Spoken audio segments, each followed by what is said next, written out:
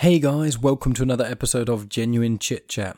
This week I am joined by Beth Crane, the co-creator and writer of We Fix Space Junk.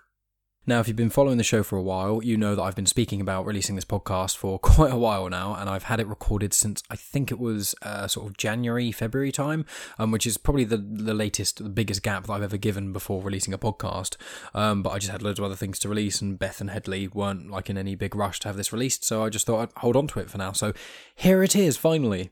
Now, once again, if you're a long-time listener, you'll know that I spoke with Headley last year, I think it was late last year, about We Fix Space Junk, which is the audio drama that they both make together. So the one with Headley, I think it's around episode 40. I'll include details in the description. So I think it was episode 40-ish where I spoke to Headley, spoke about the sound engineering side and sort of what he does with We Fix Space Junk. And now I've got the other side of the coin. I've got Beth, who has a degree in script writing and is the writer of the show. Now, as well as talking about We Fix Space Junk, we talk about lots of other things, like why Beth decided to pursue a career in script writing, sort of joke censorship and reading a room in a sense, why one should always be key to learn, different interpretations of art, as well as speaking about Beth and Headley's favourite characters from We Fix Space Junk, and also we speak a little bit about Beth's involvement in the Harry Potter films, which is just a little sprinkling tease, so you have to listen to the whole of part 1 to find out what that was all about. Now, Headley is actually present in this interview. You'll hear him. I say interview, I prefer it to be a conversation, but I've said it now. I was talking to Beth and Headley was also there. You'll hear that primarily Beth is the one speaking, but Headley does chime in every now and then. And also my girlfriend Megan is there as well, so you'll hear her occasionally in the background too. So 4 people, mainly 2 though, just me and Beth.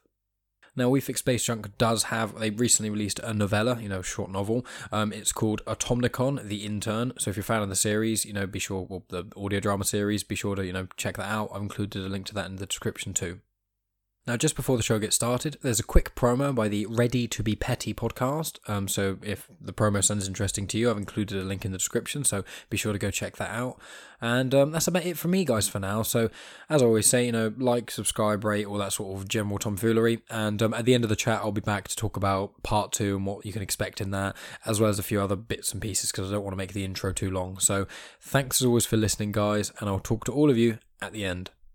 Hey, are you ready to be petty? I'm Tori, the host of the new podcast, Ready to Be Petty. This podcast discusses, all things petty. Each week I dive into celeb gossip, the ins and outs of pop culture stories, and funny things that are going on in my life. I also bring in guests for some witty repartee. If you are into celebrity conspiracy theories, having opinions about the stars of reality TV, trash-talking #Bachelor Nation, and sending out weekly cries for help from the Fab Five of Queer Eye, this podcast is for you. You can listen each week on Apple Podcasts, Spotify, YouTube, and basically every other podcast platform. You can follow along on social media via Facebook, Twitter, and Instagram at RTBP Podcast. I hope you like it because I've done literally hours of tech stuff, and I have honestly earned a computer science degree, which I know sounds ungrateful and petty, but that's showbiz, baby. And if you don't like it, I will discuss your gracious feedback in my next content strategy meeting, which is just me and my boyfriend sitting in our living room. Anyway, I'm looking forward to hearing what makes you petty.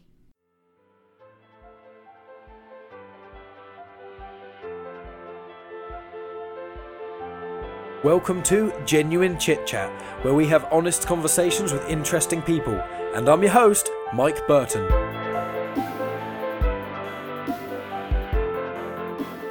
Today I'm joined by Beth from We Fix Space Junk, and also joining us is Headley once again, and also Megan is in the background over there looking at me disparagingly as well. So we're all here to chat about, We Fix Space Junk and a menagerie of other things. So how are you doing today, Beth? Yeah, I'm good. Yeah. Got my coffee, got my sofa. Well, it's your sofa, it's not mine. Yeah, I'm sitting on a sofa, and that's pretty good. Yeah, it's nicer than a chair. I'm tired. Yeah, I'm tired too. This is going to be quite an interesting podcast. Been quite busy. I was going to say, why not talk about that now? What have you guys been up to the last week or two since New Year's? Ooh, most have been writing our show for Pod UK, which I'm very excited about. On the 2nd of February, we're doing a live show at Pod UK at Millennium Point in Birmingham, which is really cool.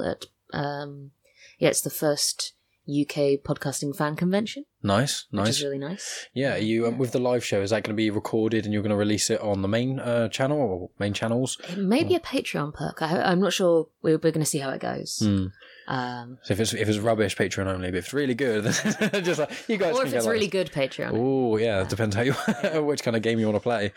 But yeah, no, it should be really good. We've got we've got a guest star from Victoriosity. We've got a couple of cameo voices, and a robot scorpion. You got a robot scorpion as well. Yes, that sounds pretty awesome. I saw that on the Patreon sort of Battlebird Patreon thing. I saw that Headley was playing around with a new. Was it like a looper, like a voice looper sort of thing? Yeah. We've got a really fun little device that's going to be. It's like a voice modulator, voice looper, voice effects pedal, basically. Yeah. And it's just really cool. We had to play around with it in the shop when we were looking at it, because we bought it with Patreon money. Yeah. Oh, nice. But yeah, we wouldn't have been able to afford it. Oh, yeah. It's quite expensive. Yeah. But it does the Automnicon voice just really nicely and does a lot of, like, the AI voices and stuff. So it means that we potentially could be looking at a lot more live shows soon. Oh, that sounds exciting. Nice. Yeah, I'll definitely have to come down to one of those. That'd be awesome. And it's funny as well, because when I was talking to Headley last time, he said that the Automna voice is you. Yes. Which I had no idea, because obviously the modulation on it is done so well. Because obviously Headley is just like, because I said to him, I was like, who does that? He was like, it's Beth. I was like, what? Yeah. No idea. That's crazy. So with, in the vein of We Fix Space Junk then, when I ask, how long ago did it start? Because I know episodes have been around for just over a year, isn't it? But like nearly a year. Oh, nearly a year. I think we released in March. Yeah, early March. I see. Last year, but no, we've so the script of series 1 kind of started in June last year, or 2016, 17. Yeah, last year was 18. Yeah, there we go. And we're in 19 now, which is still very... I still can't get my head around that, but... Yeah, 2017. Yeah, so I started doing sort of the proper writing process, but I kind of started writing bits of We Fix Space Junk when I was at university. Yeah. What was that? Did you write that just as sort of a... Was that going to be a project for something else, or was it just kind of fun? Or I think it was a thing that I was kind of just thinking about on the side. I did a master's in script writing and a BA as well. And basically, while I was there, I had a sort of a lack of self-confidence in my own ideas. So I was like, okay, so I've got to write something meaningful and serious, and it's got to be X, Y, and Z, and do social issues. And then I was like, oh, I'm not very good at that. It's not a thing that I like writing.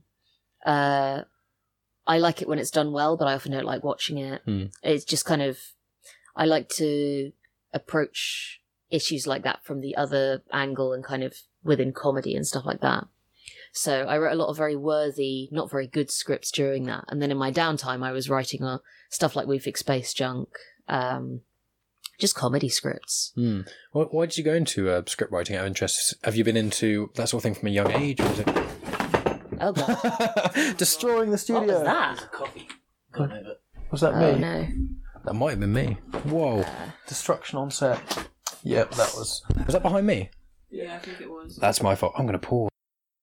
Take 2 without me knocking over that, which I'm going to move to there. Yeah. Put that over there. Danger zone. And then I will hold this in my hands. Right. And nothing else. If there's like a sudden earthquake and all those things fall, then it's clear this podcast is never meant to happen. But It'll be fine. We'll be fine. We'll get through it. I mean, how could you pass up? How many podcasters have podcasted through an earthquake? That's a good point. Yeah, that'd be an earthquake podcast special, especially in like London, like actual earthquakes you could feel. I don't think has there been any earthquakes in England. There was the Buncefield explosion, which caused. I was next to it. Really? Not next to the actual Buncefield. I was like, I got woken up on a house shook and stuff. Oh wow! And then I went back to sleep because I was sleeping in my friend's cabin at the bottom of his garden. We were there jamming till late at night, and then went to sleep. And then I thought there was someone outside banging on the side of the shed. Oh wow! There was an explosion 10 miles away. How long ago was that? I vaguely remember being on the news. I think I was at more than 10 years because I was at school. I was like 14, 15. That's crazy. The last large earthquake to affect London occurred on the 6th of April, 1580. 1580. Yeah. So we're probably okay. Yeah, well, probably it's very unlikely, but It's estimated to have been a relatively large magnitude of 5.5. 5.5. That's fair. I know the magnitude of earthquakes is kind of like it doesn't go up like 6 and 5. The difference between that isn't the same as between 4 and 5. It's like it's not it linear. increases. It's like the decibels, isn't it? I think they. Yeah, logarithmic. Yeah. So it's like a doubling of power. Yeah, This could all be interesting conversations. This is great. Yeah, well, this is it. Maybe I'll keep it in, and maybe I'll cut it. We'll see. Oh, wait, we're still recording? Oh, I've started recording. Yeah. Oh, brilliant. There we go. Yeah, you haven't said anything deflammatory or offensive, so don't worry. You won't hear me anyway because I'm not on my. Just You hear me about at the back of the room. in the background. Maybe I'll try and boost it a little bit, but. What's that, Headley? There's children stuck down a well? Well, what I was going to ask is essentially, obviously, you said that obviously you got a degree in script writing. What got you into that? Was it from a young age you always knew you kind of wanted to write scripts and things, or was it quite a niche thing to get? Well, in my mind, it was a niche thing. I haven't heard of someone getting into that before specifically. I kind of got into it by accident. Yeah. Well, I've done drama for my whole life. Yeah. Just like that was kind of the main thing that I did, apart from read books. And basically, I applied to do creative writing at the University of East Anglia. Mm-hmm. Didn't have the grades for it. Mm-hmm. Turns out I did get them later, but I didn't have the predicted grades. And they were like, but you could do script writing.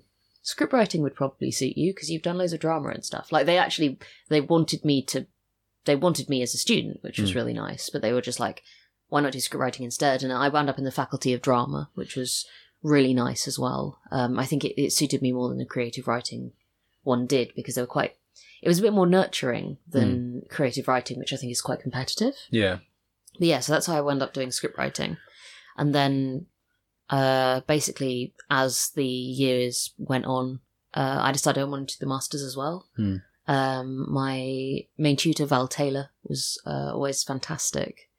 And I just wanted to study more under her. And we got on very well together. We had 1 hour dissertation meetings that went on for 4 or 5 hours. Oh, wow. So Yeah, that's crazy. Yeah. And so when you were doing that in uni and stuff, did you want to then, obviously you wanted to do script writing, did you plan to do some sort of audio drama, or is it like, how did the birthing of We Fix Space Junk sort of kind of happen mixed with what your standard career is now? Obviously, how did you...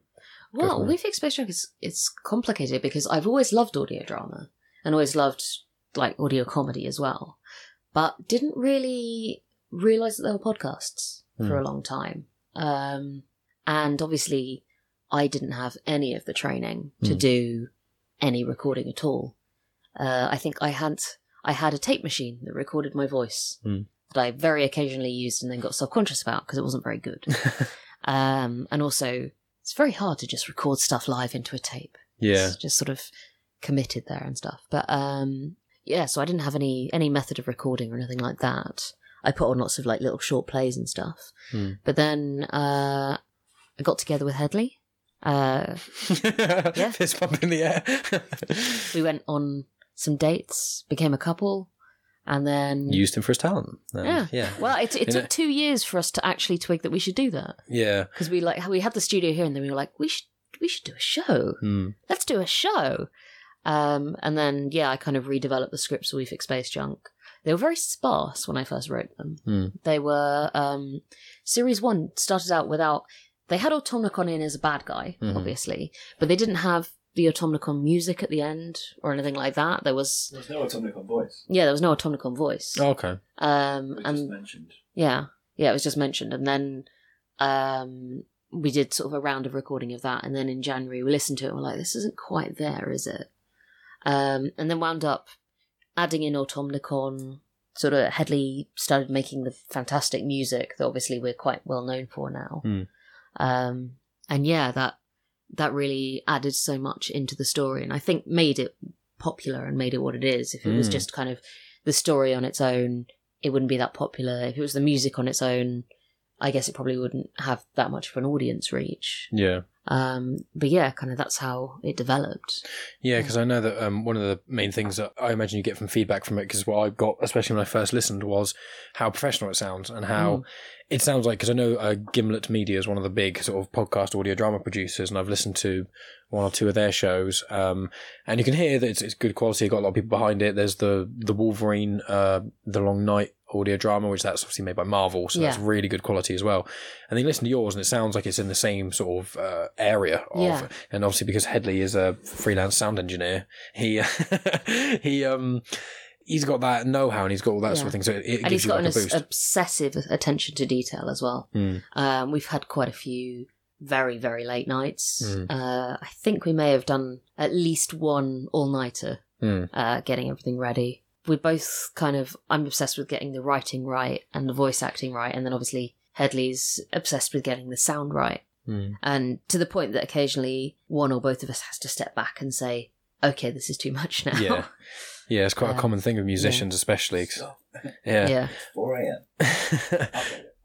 I've got a few musician friends, and they say one of the hardest things is, there's the odd ones that they make demos, and then when they go to the studio, you're in a time, it costs you money, so you generally okay, we're done with this, it's fine now. But there's other ones where they do a lot of their music, more the electronic bands, and then you edit it and create it on your home computer, and then you release it, and they go, you never know where the cutoff point is, because you listen to it 100 times, and every time you listen to it, you go, I could tweak that. And then eventually you just keep doing it, and at one point you've got to put your hands up and go, right, I'm just stopping this now. This is fine. Any further tweaks I do that will take 6 hours, no one's going to notice. That was the good and bad thing about setting ourselves release dates, is that we forced ourselves to draw a line under episodes. So, for example, there are things in the first couple of episodes of season 1 that we're thinking of maybe doing a remastered version at some later point. And obviously there are little things we'd like to change, but it means it was out there. And it's like, again, you can't win a race you're not running in.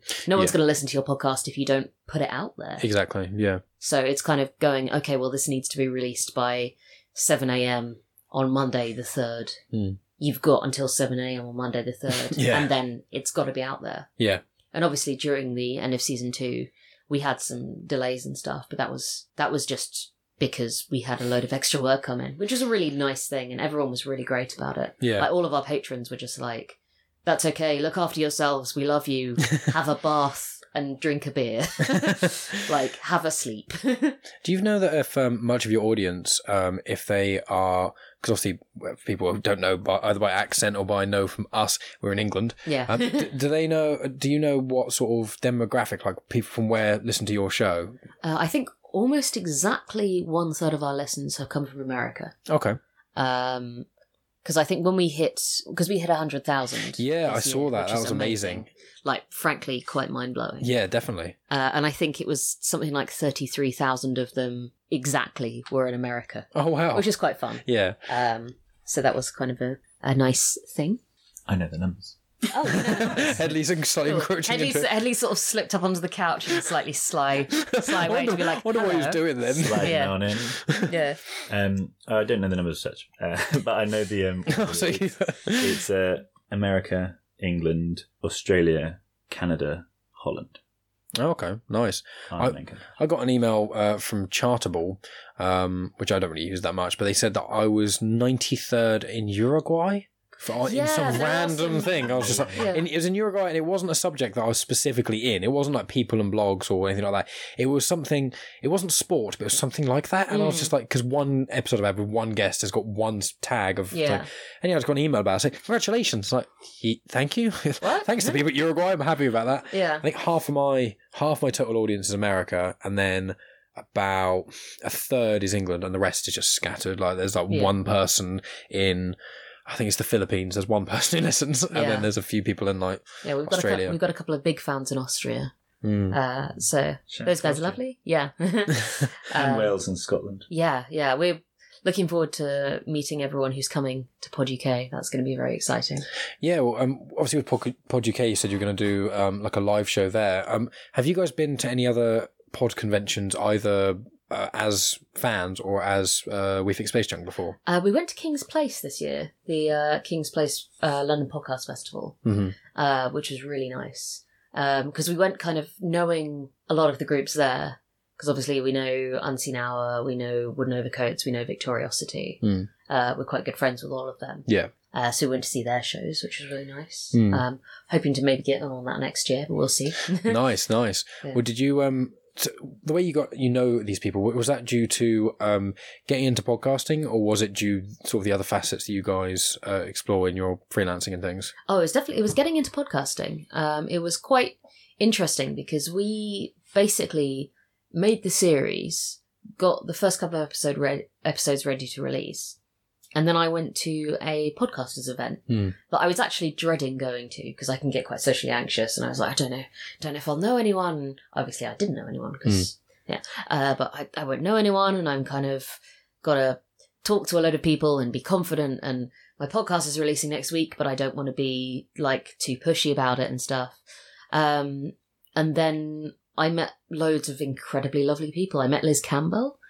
Campbell. Is it Campbell? Spelled Campbell. It's Campbell and it's Campbell. I met Liz Campbell, and she's just like the loveliest person. She introduced me to a lot of people in audio drama. She is, I think, the business manager for Wooden Overcoats. Okay, yeah. And she's utterly mad and amazing. They're the best kind of people. Yeah, so we hung out a bit there, and then she introduced me to Wooden Overcoats, and that kind of started our foray into actually knowing other people doing the British audio drama. Yeah. Well, that's crazy because I found that with me podcasting, I launched mine September 2017. So our podcasts are similar in age in that respect. Because a lot of people in the game who've been on it for ages, and other people obviously a lot more new in it.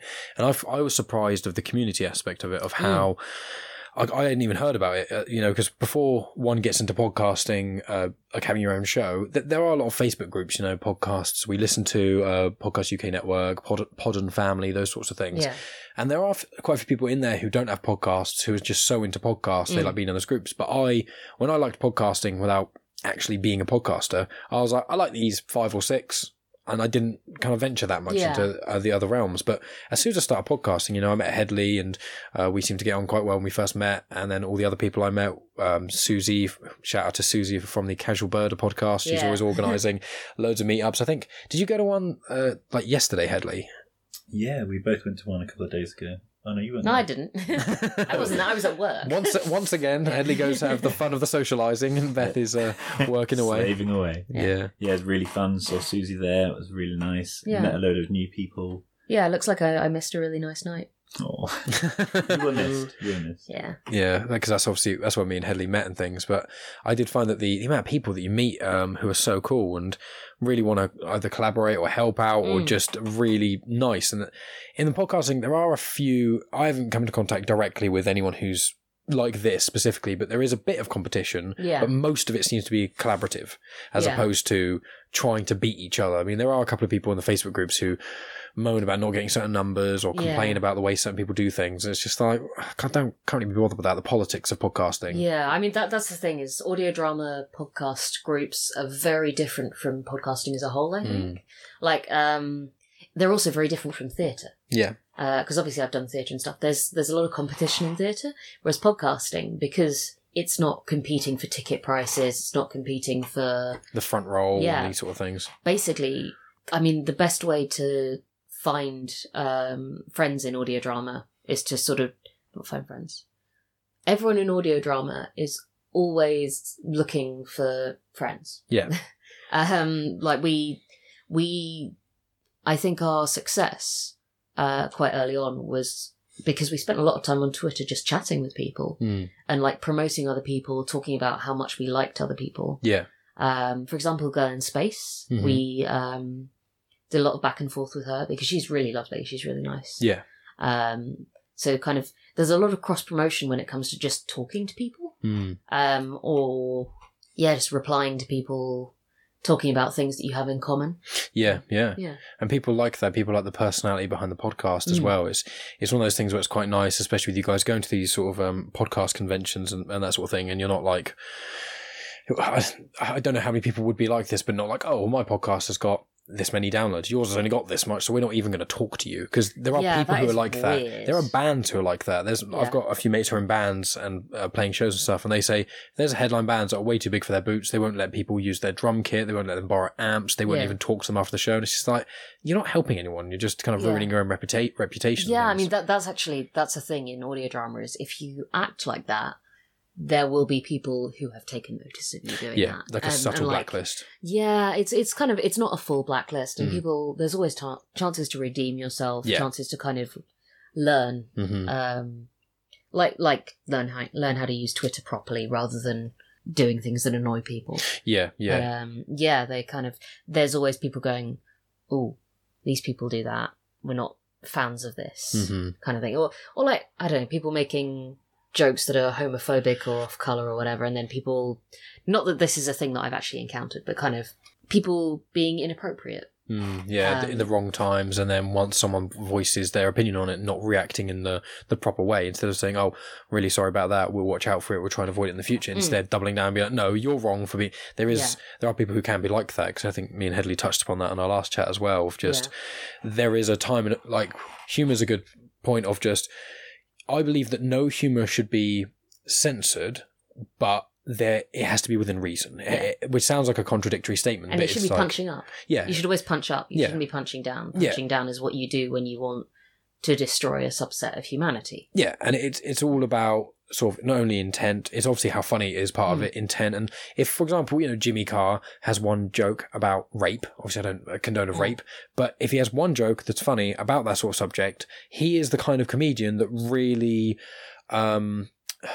he pushes the boundaries. He's an offensive comedian, like Frankie Boyle is, these sorts of ones. So one has to expect that sort of thing from him, but there has to be the right amount of it. If he did a whole hour and a half show and all he was talking about was raping, it was like, that isn't funny, that isn't clever, that's just way too much. And obviously, I went to a comedy gig with a friend who, I think she was training in something to do with child protection, and someone came on and just told a load of, basically they'd been on Reddit and looked up offensive child abuse jokes, and then they listed off about 5 or 6, and we were just sat there with our arms crossed, just looking him dead in the eye, and he got quieter and quieter because just kind of, you've got to pay attention to people's reactions to you, and there's read the room.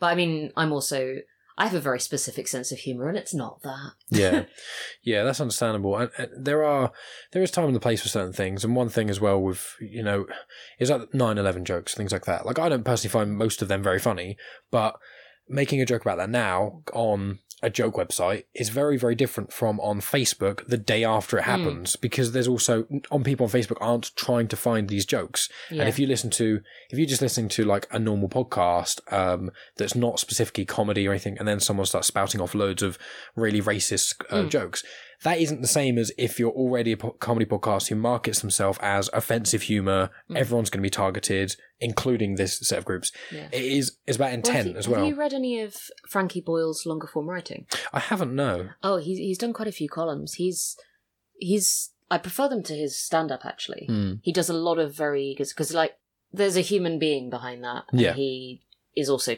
he's quite a complex person. I think if I recall correctly, don't necessarily quote me on this, I think he struggled with depression and various other things. I mean, most comics have. Yeah. But kind of, he's written some really interesting stuff. But I mean, a phrase that I think I saw on Tumblr, probably, or Twitter or something, is "the devil has enough advocates," which is one of my favourite phrases at the moment to use. That's a very good phrase. When people start saying, "Oh, well, just being a devil's advocate," and it's like, well, why?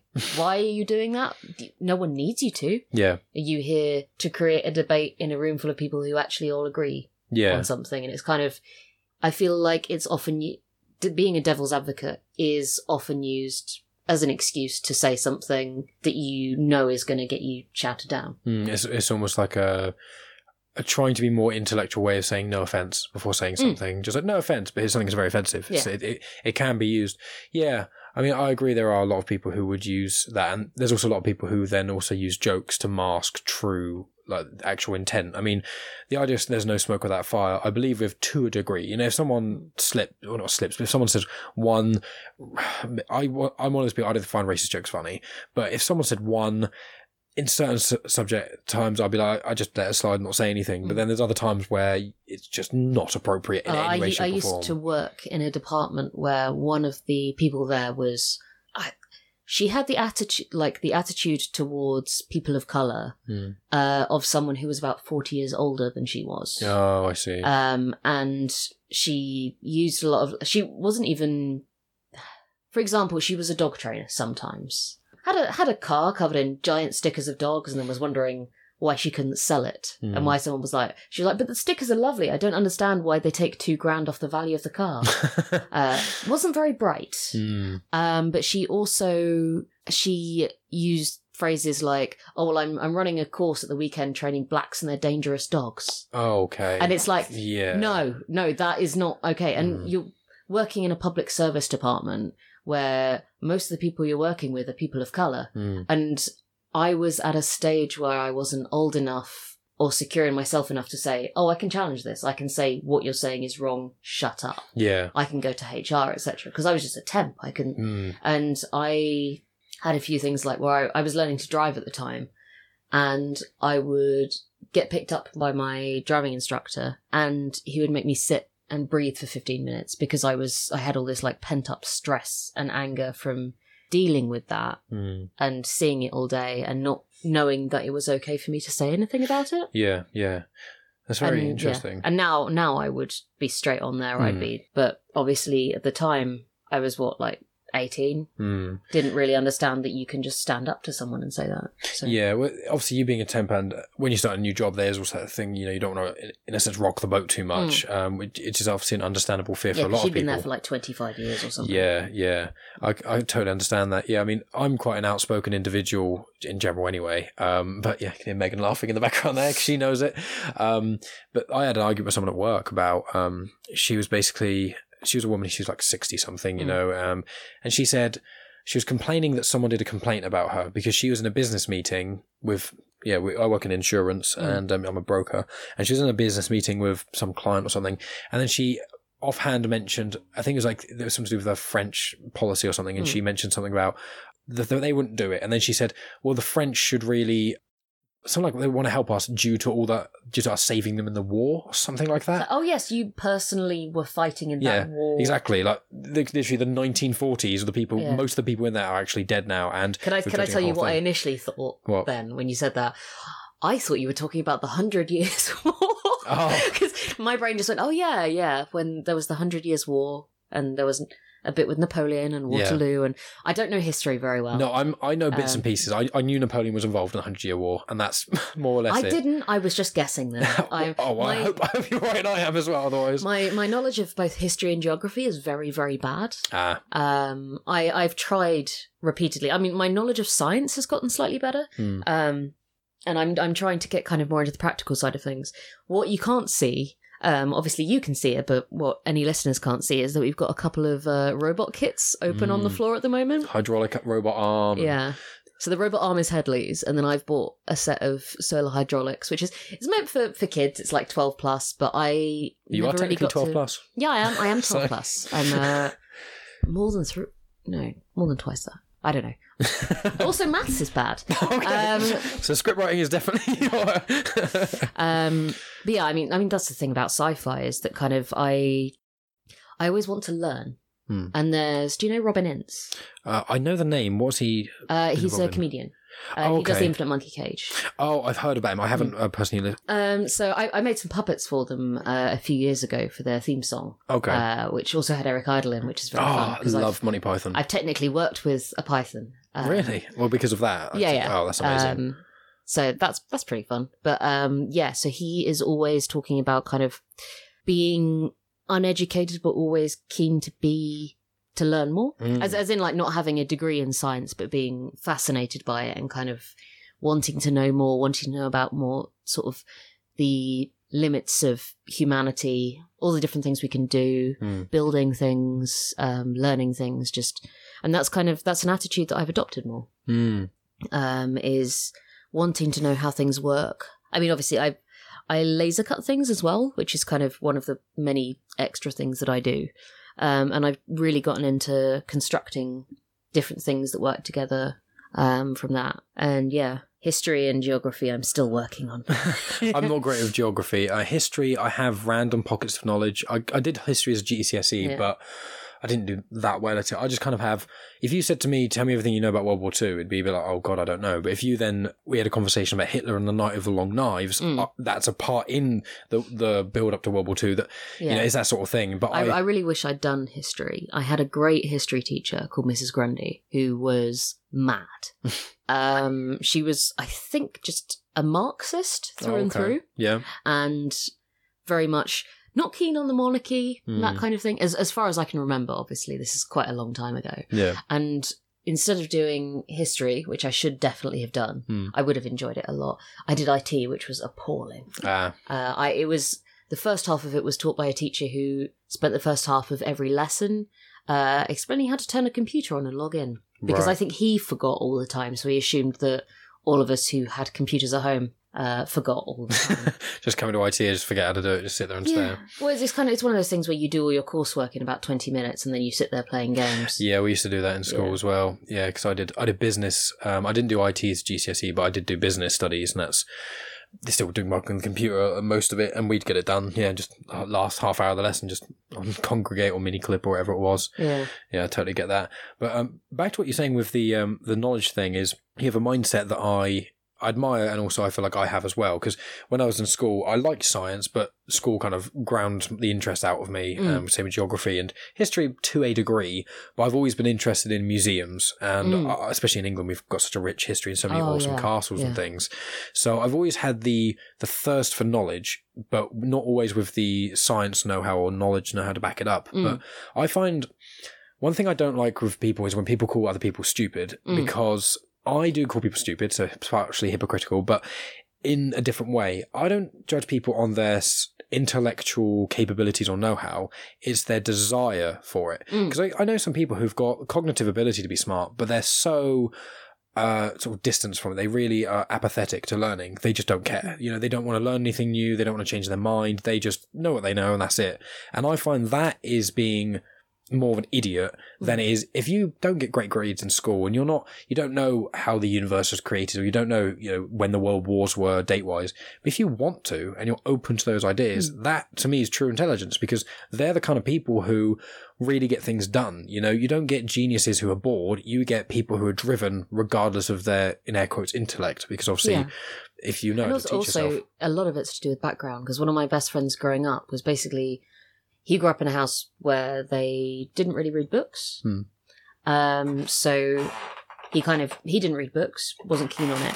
Incredibly bright guy.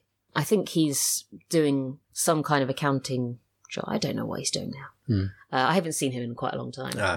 But he's doing pretty well for himself, I think. But it's just one of those things where I think in a different environment, he'd have been a completely different person. Yeah. Was one of the reasons I'm so into museums and learning is my dad. I remember every weekend we go out for a drive somewhere, and it would be me, mum and dad. And mum was fine with going to those places, but she's more of a good example is on holidays, for example, we'd go to Spain. Dad would go sit under some shade with his guitar, play a bit of music, and then he'd want to go out and explore the culture. Mum would like to sit by the pool, get a tan, listen to music, read a book, which is fair enough. But yeah, I was always much more of I had my dad's sort of sensibilities. Just, I love museums and all those things. And a lot of my friends now do really enjoy those things because, especially with the internet and podcasting and all these other things, they go, oh, I'm actually being taught science and history by someone who isn't a teacher. That's actually really interesting, like Neil deGrasse Tyson's talks or Netflix documentaries and stuff. So there's an amazing podcast that I've been listening to a lot recently by a friend of ours called T.H. Ponders, called Accession, which is about, each episode is about one specific piece of art. Okay. So like there's one we listened to recently about Nighthawks. Okay. It was fantastic. Yeah. We were on one of the episodes. Oh, nice. We're doing a scene from Hamlet, which is really nice. Oh, awesome. But just listening to, you think about it from a completely different point of view, and kind of the episode on Nighthawks, I was crying during it just because it was really good but very touching at the same time, and kind of making you think about art in a way that isn't just visuals. Because I mean, we were watching it. We were listening to it in bed with the lights off. Just kind of after a long day, but when your brain is a bit too frazzled to sleep. Yeah. Kind of picturing things and having that as a very like vivid side of things. It's like a history lesson. Yeah. It tells you all about the context of when it was painted and what things were going on and what had been going on in the artist's life. Yeah, that's very interesting. I mean, that's one of the things with a lot of the music I listen to is alternative, and some of that can be stuff that's quite heavy as well in some places. I understand that isn't for everyone, but a lot of the time I find that, say, I get into a band and then I quite like them, and then I get into them even more by finding out information and detail around it. One band, just as an offhand example, is they're called Defeater, so like being defeated, but Defeater, and all their albums are just a part of one story, which is about World War I, I think it was. Yeah. So the first album is called Letters Home, or one of their first albums, and it's about the dad going to war and him sending letters home to his family, and each song is a letter to his family, and it talks about historical things. And then another album is the mother's point of view, dealing with it. Another one's the youngest son watching his mother go through heroin addiction while his dad's up for war. And it's like, they're obviously not emotional in the same way that they were involved in the war, but just that level of art, if you didn't look a little bit deeper into the detail, it just sounds like a cool, heavy sounding album. But you go into it and a lot of the songs make a lot of sense. One of the songs is like 7 minutes long, but it sounds like it cuts halfway through the song and just stops. And what it actually is in that song's context is like the character's walking down some train tracks and gets hit by a train. Yeah. But if you just hit the song, it just sounds like it cuts off. But there's all these intricate details, and I find, be it music, be it film, be it some podcasting, a lot of it is about interpretation, obviously, but a lot of context and a lot of stuff that can help one understand things is finding sort of sympathy, putting yourself in the shoes of the person who wrote it. And a lot of art, especially some of the historical context. There's a song by a woman called Leslie Gore from, I think it's the 60s, and it's You Don't Own Me. There's been a lot of, there's a couple of artists that released versions of that. You Don't Own Me. Yeah, I love that song. Yeah, well, her original, I love it because it was in a time where women weren't as empowered as they are today, and just a woman coming out and releasing a song and it becoming so huge of her saying, I'm my own person. It's so powerful. Like, the song's great, but that gives a lot more meaning to the song and it makes you really appreciate it more. So I totally am with you there. What sort of pieces of art was it? Was it like painted art that you... Yeah, paintings in museums. I mean, the Hamlet one is a marble sculpture. Carving? Is it sculpture when it's marble? Oh, yes. Yeah.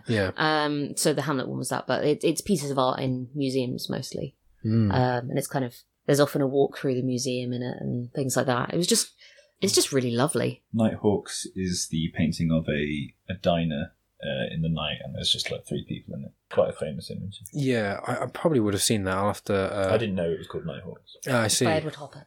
Yeah, I did recognise the name. I'm sure. Are you about to look it up, Megan? Cool. I've got my little producer here who can look up stuff. You can't wave on a podcast; no one can see you. I'm going to loop on back around then to let's get back to We Fix Space Junk for a bit then.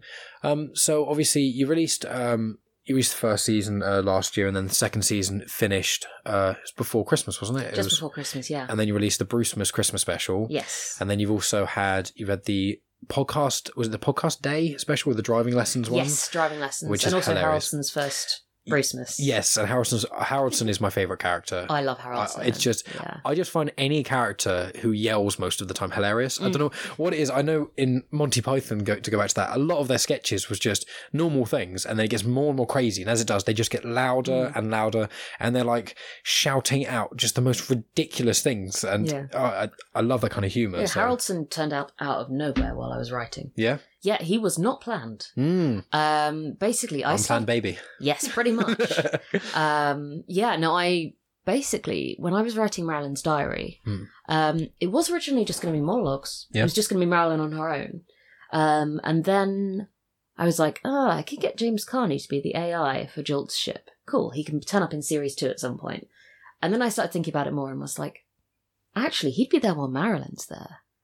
And then I got excited and started just improvising stuff. Because I wrote Marilyn's diary without a clear idea of where I was going. I had a very rough idea and actually wasn't the original plan at all by the end. But just by writing the dialogue, I kind of went a lot more heavily into the idea of artificial intelligence, how AIs reproduce, which was kind of fun. So with that AI reproduction thing, is that from other sci-fi things that you've looked at? Is that actually real, or is that just... That's just how I think it would work. Yeah, it makes sense. Like, from what I can, obviously you're a fan of Hitchhiker's Guide to the Galaxy, and there's a lot of other sci-fi things I'm sure you're a big fan of to influence you on We Fix Space Junk. So it is something that I hadn't even considered really about. Obviously, in a lot of shows you do get AI and you get other AI, like one of the probably most famous ones, maybe arguing not AI, but it's like C-3PO and R2-D2 in Star Wars. You know, mainly C-3PO is like this thing. And for the older Star Wars films, they don't really go into it. But with the new Star Wars films, and more so in some of the comics and the books, they've gone more into AI. And there's a C-3PO comic about him questioning the value of AI and some of his robot companions sacrificing themselves for him to live red on. Arm. Yeah, exactly, the Red Arm story. Yeah, and it's all this, and it's really deep, and it's just like this.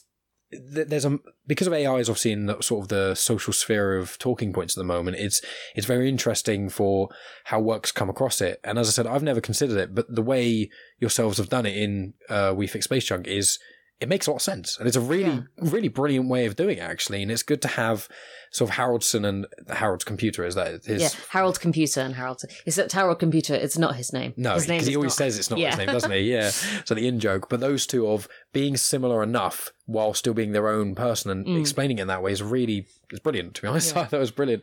So what are your favourite characters in We Fix Space Junk? I love Hedley as well. I like them all for different reasons. I mean, I think the funniest setup is probably Haroldson and Marilyn and Harold Computer. I think those are they're all just very dear to me though. Like Kilner and Samantha are kind of just, they've grown so much since I started writing it. And in fact, since my first conception of the idea of it, where Kilner was a main character, Samantha turned up for 2 episodes and was annoying. This is in about 2010. Oh, wow. Okay. Yeah. Yeah, a long time ago. But yeah, kind of the fact that she's developed from someone who's there to be annoying and then probably die to a character who is pretty beloved, is learning and growing and becoming something entirely new. Especially in the one. Is either one of the most recent episodes, or was the Brucemas one? I can't remember which one it was, where she has to do something for herself. I don't want to spoil it for anyone who hasn't fully got caught up, but she has to do something for herself essentially. Was that? I can't remember if that was the Brucemas one. That was into season 2. Yeah. And it was quite nice seeing that idea of it with her sort of growing as a character, especially compared to season 1. Because I listened, I mentioned the one with Hedley, I listened up to halfway through series 2, and then I started again because I got Megan into it. And so we just watched it from the start, or listened to it rather, can't watch it, from the start. And then it made me realise a lot of the characters and how they do change. And there are certain little details of the world that I'd kind of forgotten about and hadn't picked up on. So it's a rich world in that sense as well. What about you, Hedley? Do you have a favourite at all? Or? I don't know. Marilyn is definitely up there. Yeah. She's just hilarious. And we also miss Fran a lot. Yeah. She recorded that on her last day in the country. Oh, wow. Yeah. So she's back in America now. Yeah. In the land of Book of Mormon, Salt Lake City. Yeah. Oh, man. Yeah, she's I think she's in a show called My Big Fat Utah Wedding.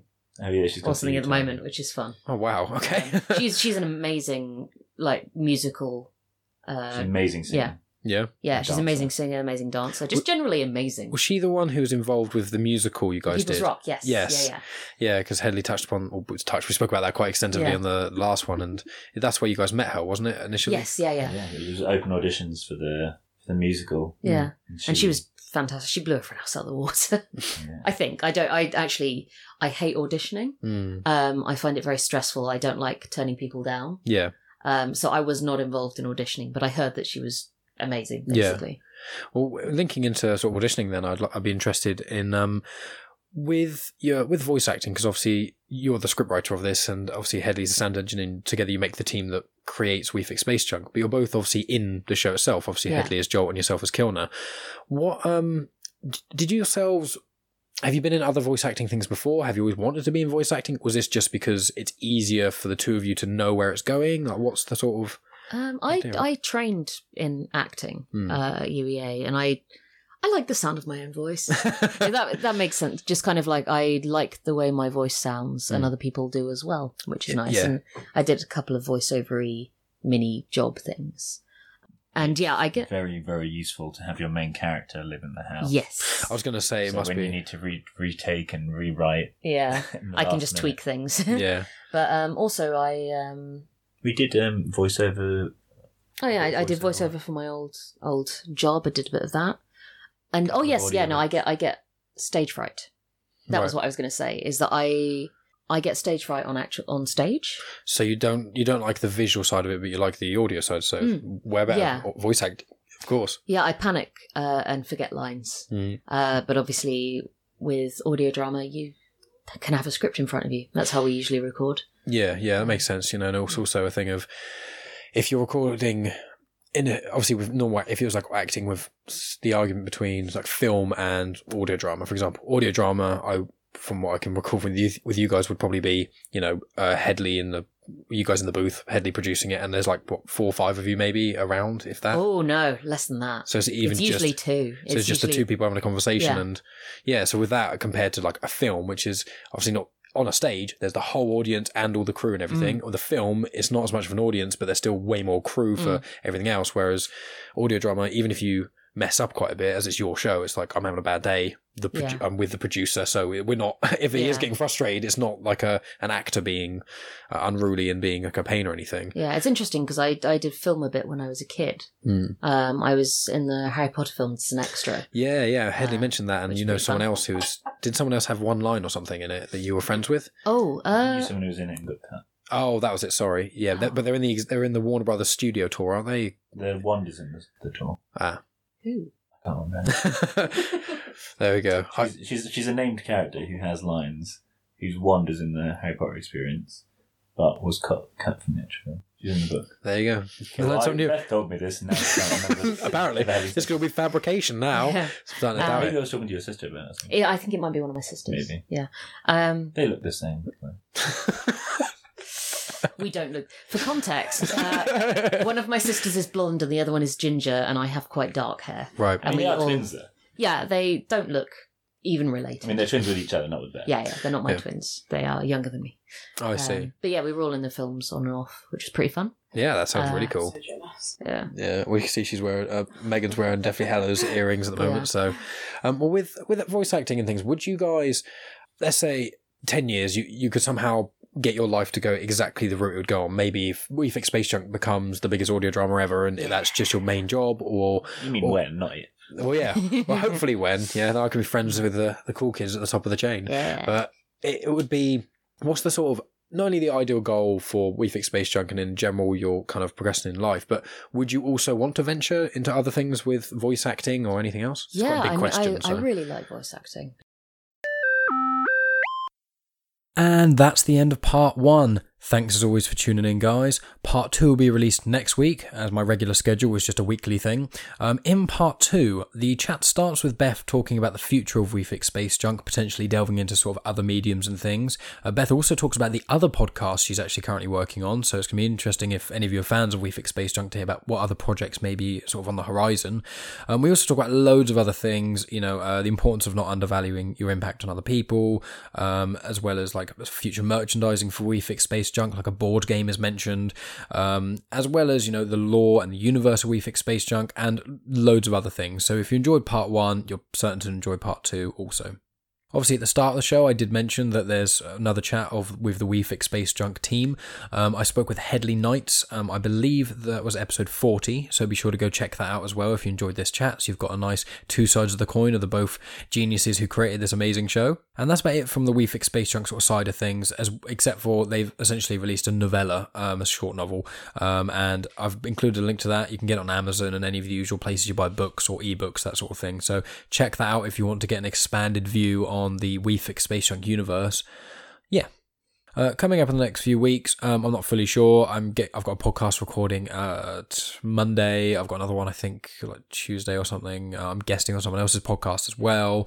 I've already got a 2-part one recorded with Rochelle Lawson, the life coach, and she's fantastic, and the chat I had with her was brilliant as well. That'll be another 2-parter.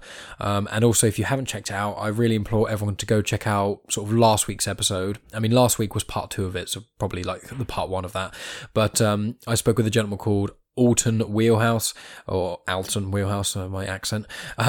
and he basically created a new tabletop RPG game called Dimensions. There's a link to that in the description of the Kickstarter they've got. If you click on the Kickstarter link and donate, or rather fund it, because you do get things back, it's not just a donation, you get the game or stickers, anything depending on what the level of you want to fund by. If you click on the link in the description, it gives the Genuine Chit Chat a small percentage of that.